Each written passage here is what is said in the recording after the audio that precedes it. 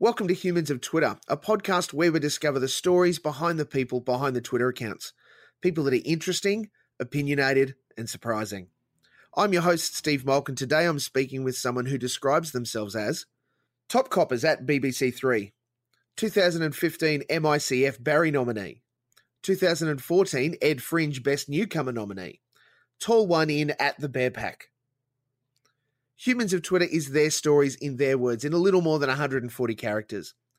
Please welcome today's addition to the Humans of Twitter list, Steen Raskopoulos.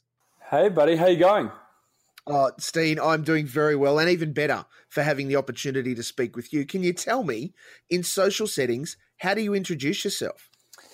It's always a weird one. It depends who it is. If I'm going to a party or, a social setting where I know most of the people there and I'm meeting someone for the first time, then I feel a bit, more confident to say, I'm a performer. I'll just say performer. And if they want to follow up with that, then I'll just say, I do a bit of comedy and stuff like that. But if I'm just out with, a best mate and, we just start talking to some people, then I'll never say I'm a performer or anything. I'll just say like I'm a teacher or something really basic, because it's always hard when you say, I do comedy, and like, you're a comedian, do some jokes. Yeah. I'm like, well, I don't have sunscreen for you to rub on my back, and I don't think it's going to go well unless I've got a soundtrack to follow it up. So it's going to be a bit weird in this club. But I just try and fly under the radar as much as possible. Was teacher a thing that you did before you called yourself performer officially? Well, I teach improv, and I run an improv school in Sydney. So it's not, technically I'm not lying. It's actually a fact. But I've had to really cut back a lot on my teaching, which I really really enjoy. But just with all this other kind of like comedy and writing stuff, both here and in London, it's kind of restricting me. Let's say that. The fun is so demanding. Yeah, which is great. Like I'm super lucky and very fortunate. And if I could teach a lot more, I really enjoy, teaching high school students and, just teaching out of our school as well, which we have like a mix of ages and professions and, people wanting to learn improv for various different reasons, which is really exciting. What excites you about improv? I think just the kind of risk of everything. I think it's just, the spontaneous flow and the fear, I guess, when you first started, and turning that fear into joy now. I think it is great. I do a 2-man improv show with a guy called Carlo Ricci, and we do a show called The Bear Pack, and we do like a 1-hour show where we play like 20 different characters, and it's very much similar to like The Princess Bride, if you've seen that movie. Yes. Where we'll get a location at the start of the show and a word, and so the first scene we call it the foundation scene. So we always perform 2 characters in that scene. So if it's like The Princess Bride, the location would be in like a bedroom, and 2 characters, we would play with the grandfather and son, and within that kind of first location, one of us would tell a story, and then we'd cut away from that scene and start performing the actual story, and then always cut back to the telling of the story, and then back and forth. And it's always like a lot of fun. And by the end of it, both the stories wrap up neatly with a nice bow, and both kind of characters in both stories learn a lesson, or have a nice kind of opening or understanding of what just happened. For it to wrap up so neatly, though, and I appreciate that impro isn't, you can rehearse the style, but you obviously the nature of improvisational anything is that it's made up on the spot. Yeah. You guys must not only trust each other a lot, but have worked together a lot for it to get to that pretty little bow moment. Yeah, for sure. And don't get me wrong, there's some times where our bow looks a bit secondhand that we borrowed from mum's Christmas present, but our hope is always to put a nice fresh one on. Carlo's one of the only people that I genuinely trust with my life on stage. I've got other people that I love performing with improv-wise, but for some reason we just get each other. We don't have to label anything. I know that if I say something that he's going to do exactly what I want, and vice versa, which I think is pretty rare. And I think when you find someone like that, especially as like an improviser or a performer, you want to just constantly continue to work with those types of people. Yes. I'm always amazed at people that, like yourself, that do good improv, because I've seen so much bad Yeah. improv. Yeah. It's really quite amazing. How do you prepare yourself for that? Well, I think with any improv, like when you first start, everyone sucks. Everyone just totally sucks. I don't think there's been anyone in the world that is, in their first week has just gone, oh yeah, I get it. This is easy. I think it took me like years and years and years. And a lot of the skills you learn in improv, they are skills. So listening is a skill. You need to practice it. Deploying and knowing when and when not to come on or come off is a skill. And you're only going to do it by sucking and going, oh, shit, yeah, I totally should have gone off there. Or like I totally should have just shut up my mouth and listened. I think it's David Rosowski, his name, says something really amazing, which I really enjoy, which is as an improviser, you should always be eager to respond rather to be eager to talk. So I think I take from that is that you should be, you should listen and have something to add value rather than just to talk because you know something on the subject. That's so great. Yeah. So when he said that, it was like, oh, whoa, that's mind blowing, and that's for someone who's been doing it for a while. And I think he only said, I only took a class with him like 2 years ago, and it was just like another kind of eye-opening moment. You're like, that is 1000% correct. Like you should never talk unless you've genuinely got something to contribute. Well, it's been a great podcast, Steen. Thanks for joining me. I have nothing more to contribute because, yeah. I'm intrigued about the UK opportunity, the stuff that's happening for you over there. How did that open up for you? So in 2014, I did the Edinburgh Fringe Festival, and went pretty well. Pretty well, yeah. Rubbish. No, it went horribly wrong. That's not what I meant. I mean, you got nominated for an award as best newcomer. That's amazing. Yeah, it was fantastic, and the people I was nominated with was amazing, and a lot of them have become really good friends of mine now. But yeah, it's just one of those festivals where people were just scared, they were scaring the living daylight out of me before I went. They're like, this is going to be horrible. This is going to suck. You're going to perform to like 2 people a night. You're going to be flying for 10 hours and, you're going to rock up to your room. There's going to be like 2 people there. And then one of them's going to realize they're in the wrong show and leave halfway through. Oh, gosh. Just all that kind of putting the fear of God into me. And I think I just went knowing that. I just went in with the attitude of, like, I know what I'm going into. I'm just going to put my head down, work as hard as I can. And then if the worst thing that comes out of it, I become a stronger performer, like a stronger person, then that's going to be amazing. And for some reason or another, I had a really fun festival. And I think after the 4th or 5th show, I just sold out the whole run, which was really lovely. Then I got nommed, and then I had some opportunities to sign with some agents in the UK, and I went with a woman named Dawn Cedric, who's just phenomenal, and she's had a massive influence, and has definitely changed my life. And she invited some people to come watch me perform at the Soho Theatre in London when I did a run after Edinburgh, and a guy called Asher Tala came and saw me, who produced The Office and the IT Crowd. Yes. And he was making a show with his production company called Rough Cut, and with his cool young director and producer and writer, Keen, Birdie, and Andy. And they already filmed the pilot, and for some reason or the other, they wanted to recast one of the other leads and asked me to audition for it.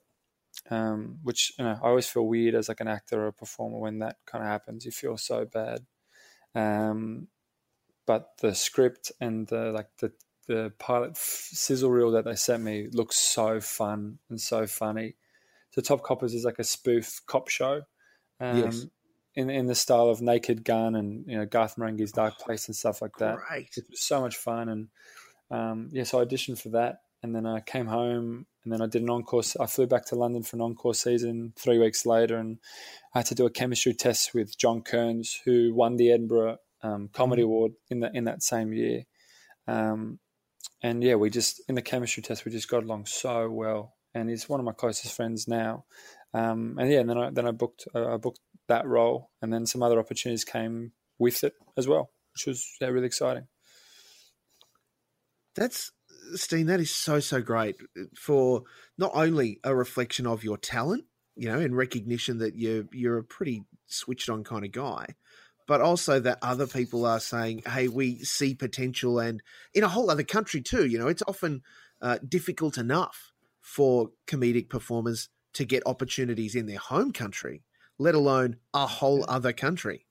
Yeah, but I think that was a whole, I guess, exciting thing that, you went to a totally different country, not knowing whether your stuff was going to hit or land. It's not as if, I do normal stand-up and I can just change a suburb or a word to kind of fit into the context. Mm-hmm. The characters and audience bits that I do, I don't know. I still had reservations about it, but I was like, nah, I'm going to give it a crack, and if it works, it works. And yeah, it just stuck, and luckily people enjoyed it. And yeah, from then I've been very, very fortunate, very lucky to be given some other opportunities. For those that are unaware, how would you describe the Edinburgh Fringe in its context in the comedic world? Oh, it's the biggest fringe festival in the world. There's like thousands upon thousands of shows a day, and the whole city is just immersed and taken over. It's one of those, it's kind of like New York when people talk about the city of New York, but you don't really understand how big it is or how amazing it is until you literally set foot in the city. I'd say the same about Edinburgh. I don't think I could describe it and do it justice, but know that there are shows going 24/7. Know that any pub, house, venue that has a room will be used for a comedy show. Like you'll see shows in taxis, in restaurants, and not just comedy. There's clowning, there's music, there's buskers, there's plays, there's theatre. It's just one of the most lively cities in the world for that month. Yes. And I've never been to Edinburgh apart from when the festival is going on. So I'd love to just go there and see what it's like when the festival isn't there. But there's like tens of thousands of people flying people daily. And for some reason or other, you got to try and figure a way to make your show stand out from the others, make people, enjoy it. Which makes the recognition of your nomination even more special and important too, that there are so many shows there and so many people coming to try their hand or returning. There's no guarantees, even if you're a seasoned Edinburgh performer or attendee, that this year's show is going to go, is hit the heights that maybe last year's show will hit, is there? Yeah, for sure. And that's the scary thing. I'm going back this year and I had a year off. So, whether the momentum will continue to be there or whether I've got to start again from scratch. But, I'm prepared to work hard. And, if I've got to fly, I'm going to fly. I just hope that we get similar types of audiences who enjoy the show. What does your downtime look like? The time when you go, I need to not perform and just be Steen? It's a bit of everything. I really love sport, so I love watching sport or trying to be active as much as possible. Mm-hmm. I got into yoga a couple of years ago, which has been really nice to kind of. I think when because I do a lot of characters and improv and audience stuff. There's always a lot of my inspiration comes from listening to music or seeing people on public transport or meeting people or seeing people. So my brain's constantly ticking over, and then. I get caught a couple of times by my wife or friends when I'm just muttering to myself. Like in my head, I'm doing the character, but I think I'm doing it in my head, but really I'm physicalizing it and mouthing. And they'll just turn around and go, Steen, what the fuck are you doing? I'm like, oh, sorry. I just generally look like a schizophrenic on the street. And then all these people are looking at me and I'm like cowering and like my hands are like crunched over and I'm, being very malicious with my eyes and mouth. And my wife's like, Steen, it's fucking doing it again. Stop it. I'm like, oh, sorry. I was just thinking about like a witch character that I can play later on.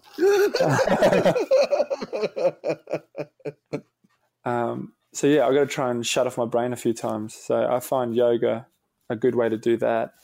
Great. Yeah, and I like video games and stuff like that too. So I'm a big Xbox fan. Preferences? What's your favorite? What's the game you're playing at the moment? I love playing FIFA, but I'm a big fan of the Assassin's Creed franchise. Cool. Yeah. We're just about due for a new Assassin's Creed Yeah. drop, aren't we? Yeah. Well, I'm excited about the movie coming out with Michael Fassbender. Yes. I think that'll be sick. Oh, yeah, it's going to be so good. Yeah. Fassbender's amazing, and I think that whole world that the Assassin's Creed story is written in is, so much potential. Yeah, and I'm glad that they're moving it away from the video games. Like they're creating their own universe, but still keeping true to the game, I guess, which I think is, you can't piss off the gaming nerds if we kind of like still, give a hat tip and honor to the game, but, create a new character, which I think, had to happen. Is your wife a performer? No, God, no. God, no. No, I don't think I could date another, or go out with another performer. Because when I go home or after I finish a show, I hate talking about shots. Like I hate talking about stuff. Because if you're a businessman and you work from, or a businesswoman and you work early hours from, and come home, you don't want to talk about business. You just want to relax. So I think if, some people do love it and some people enjoy it, but I think, performing a show then coming home and talking about comedy sounds like the worst thing ever. That's right. I've just had a great night on stage. Let's analyze it to the nth degree now. Yeah, but genuinely, and that's why like the festival is so great because great and bad by the same token because you see all your friends you haven't caught up with ages and you love seeing shows and then you finish your show and then for some reason you get trapped by people talking about why you got this review and that review, and I'm not a person that reads or engages in reviews, so you're just like, I don't really want to talk about it. Let's just talk about how you're going and how's your life, and I want to know more about you as a person. But that's just me. But no, she's not. She works she's a marketing manager, and but she's really into food. She's an amazing cook. So she studied at Le Cordon Bleu. Wow. Because she's into food. Yeah, genuinely. But she's an amazing writer, and I think eventually she wants to move over to the food side, and if I can do anything to help her with that, I'll do my best. Yeah, wow, that's amazing. Oh, it's pretty great when you come home from a show or you've been filming all day, and she's like, I've just experimented by making this la rotin de bar with the jus of blah blah blah, and you're like, oh shit, like I was happy with the toasting. She goes, yeah, I'm so sorry. Like if I had more time, like the jus would have been cooking for like an extra couple of hours, but and you're like, no, this is amazing. Yes. That's great. I guess bounced off that, then what's your favourite takeaway food choice? Ooh, takeaway food. It's a very important question, Lockie, and I'm glad you asked. I love Thai food takeaway. I love but I love a good pizza though. If you can get a good pizza at the right time, oh boy, you've got me sold. Pineapple, yes, no on pizza. Oh, on a Hawaiian pizza, absolutely. But I'm not going to order like a pepperoni and pineapple, am I? No, you are not. That is very correct. What about yourself? What's your flavour? What's your takeaway? I think my favourite pizza, and I can't find it too often because there's only a few places that do it. None in Brisbane where I live. Chicken and bacon with roasted pine nuts, some red onion, and a couple of other like some capsicum and those sorts of things. That is a killer combo. Oh my God, that sounds amazing. Yeah, there was a pizza shop on the northern beaches of Sydney that was one of their staples, and it was to die for every time. I was going to say, like, I've been to Domino's before, and I've never seen that on the menu. It's not a Domino's thing. Oh man, chicken and roasted pine nuts on a pizza, that is a gift. Mate, that's heaven on a stick. That sounds like flavour country. Oh, I'm all the way down to Flavortown right there. What one thing, Steen, would you change about your life today? Oh, shit. What a bloody bombshell. What thing would I change about my life today? Good question.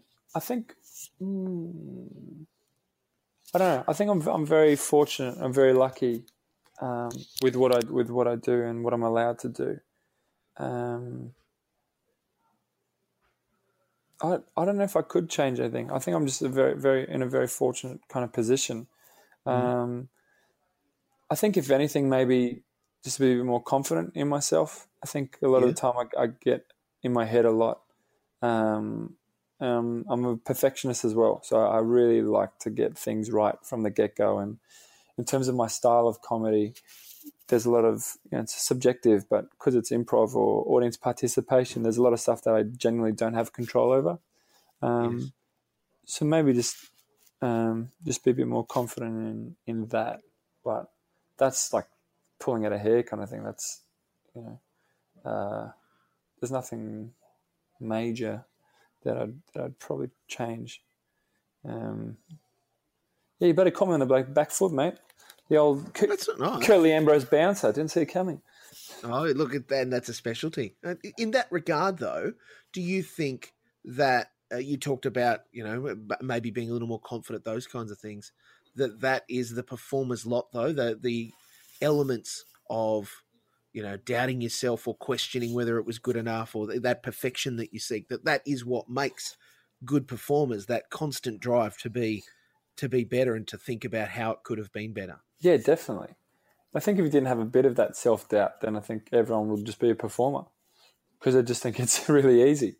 But, you take the highs with the lows, and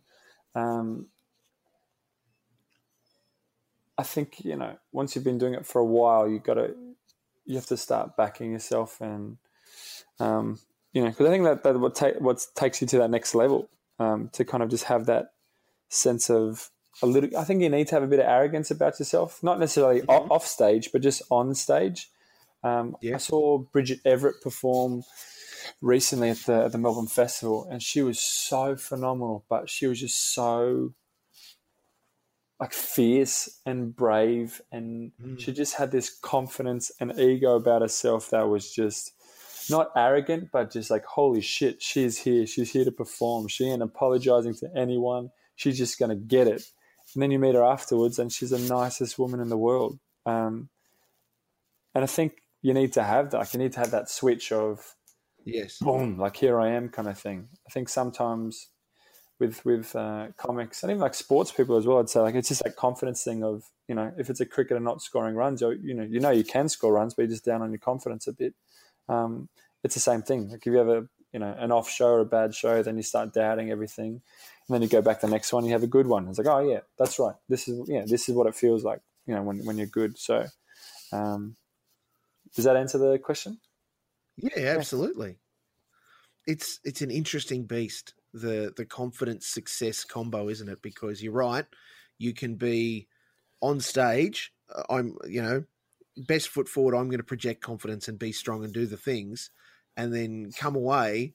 And that's not what it's like, but people are drawn to that. They're drawn to the confident, and you rightly identify sports people when they project confidence. They become fan favorites for that, and how that plays out. Same with comedy, same with any kind of performing, I think. For sure. And I think what's been really assuring is that some of the people I've been very fortunate enough to work with, and a lot of them like are massive comedy heroes of mine. So like Rich Fulcher was in Top Coppers, and, he's one of the funniest people, before I even got to work with him, just seeing him on the Mighty Boosh and Snuffbox and things like that. And then when we got to film stuff with him, he was so kind and generous with his time with us. But after a take would be corpsing because he was so funny. But genuinely, he'd just ask us and the crew, like, was that okay? Like, do you guys want me to change? Yeah. And like, are you fucking serious? Like, that was amazing. It's so great. Are you doing what Year 11 Steen thought he would be doing? No. Year 11 Steen thought he'd be pulling babes for the rest of his life. Yeah. No, I always thought I'd get into sport. I thought that was, whether it be like trying to play or, be something associated in and around there, whether it be like a physio or a agent or a manager or something like that. That's what I always thought that's what I'd do. So I used to play cricket. And, I thought it was okay. Like I used to play with Davey Warner and stuff like that, and I went to England and Sri Lanka on a couple of school and rep tours to play just casually bowling out. Yeah. But my bloody party trick story, which I'm sure everyone's sick of hearing, and every time I can drop it into an interview. Please, yes. I've actually bowled out Alistair Cook before, the England skipper. So that's my little, I probably owe a couple of boys a drink for that, because they were like, just shut up about it, man. Like you said it like 15 times. Every time I read an article about you, you always bring up this Alistair Cook story. I'm like, it's the only fucking thing I've got to say. Yeah, and my dad used to play football for Australia, and then he became CEO of Sydney Olympic when they won the NSL Championship back in like 2001, 2002. So I always used to follow him around the state, with the team, and yes, I felt like I was just part of the team in that sense. And I just loved that kind of the day-to-day stuff of like the training and the coaches' speeches before the game, and then the aftermath. I just loved that kind of environment. So if I was in year 11, I got to see a lot of that stuff just a few years previous. And I always thought I just loved that environment and that competitiveness and that camaraderie and that support from a administration level right down to the kit manager kind of thing, that everyone was there to help each other. And I think that's why I really enjoy the improv side of things, and why we set up the school, because I love that sense of community, and I love that sense of, as a teacher, I want my students to be better than me. And as a performer, when I perform with Carlo, we've got the mantra that Lindsay Haley taught me, who's one of my mentors. She always says that your job as an improviser is to make your scene partner look the best. That's your job. You just want to make them look like the star. And if everyone has that same mentality, then everyone's going to shine together. But if one person has a bit of an ego, then we're going to lose that common kind of like teamwork and that camaraderie. And I think that's the kind of struggle, as I was saying before, it's that having that arrogance and ego, but then I come from a place of love and sharing and support for whether it's, my scene partner or whether it's an audience member that I get up to perform with, which is like a weird dichotomy kind of thing. But I just love that. I just love that sense of support and community. So I think whatever I do, if it wasn't performing or writing, it'd definitely be somewhere in that field, or a field where that can be done. So, Steen, what are you going to achieve in the next 12 months? I don't know. I just am really enjoying performing at the moment. So I just hope people continue to come and enjoy the shows.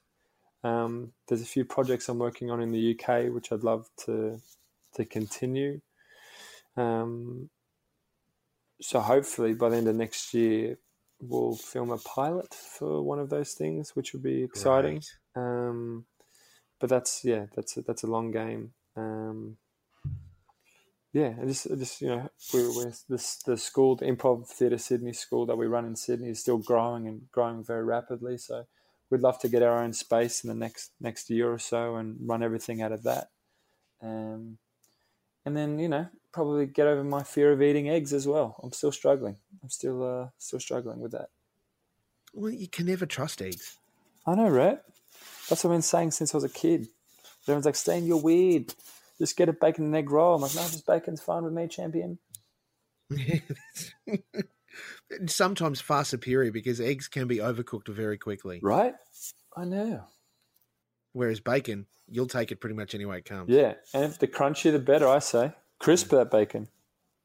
And see, that is something, it's controversial, and I'll throw this out. Americans really only go the crispy bacon route. Yeah. That's how they do it. And I think it has its place. I don't mind a good bit of, not sort of, I guess, medium well, if we're going to talk that strength. But there are just times when a good crispy bacon, sandwich just hits the spot, doesn't it? Definitely. And I'm not talking about a crispy bacon as in like, these are bacon chips, like feel that crunch. As you said, I think medium wells are great, so that the rind, you can cut it. Do you know what I mean? Like you can feel the texture, but the rest of it, you want a bit of crunch to it. Welcome to the Bacon Podcast. Goodness me. Oh, everyone's frothing at the moment. I need to go and have a bacon sandwich. Steen, Yes. thank you so much for the chance to speak with you today. Please know the things you've said are very special and you're highly valued. Thank you so much, man. Oh, that's very sweet, man. Thank you so much, and have a great day. I certainly will. Obviously, you're on Twitter. Are there any other social accounts you want to admit to or alert people to? Yeah, you can go to my Instagram account. So I think it's the same as my Twitter, Steen Rasco. I've got a series of reverse photo bombs that are really fun.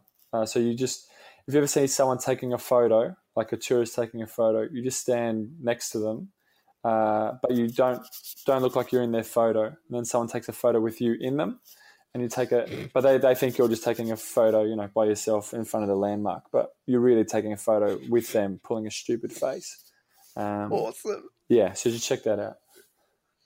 I'm so down with that. I love to photobomb, particularly in big public places. I love to try and just sort of be casually there. But another thing that I do love is, I'll happily take the photo for people. We all want to get in this thing, get in the shot. Here, I'll help. I'll take that out. Yeah. No worries.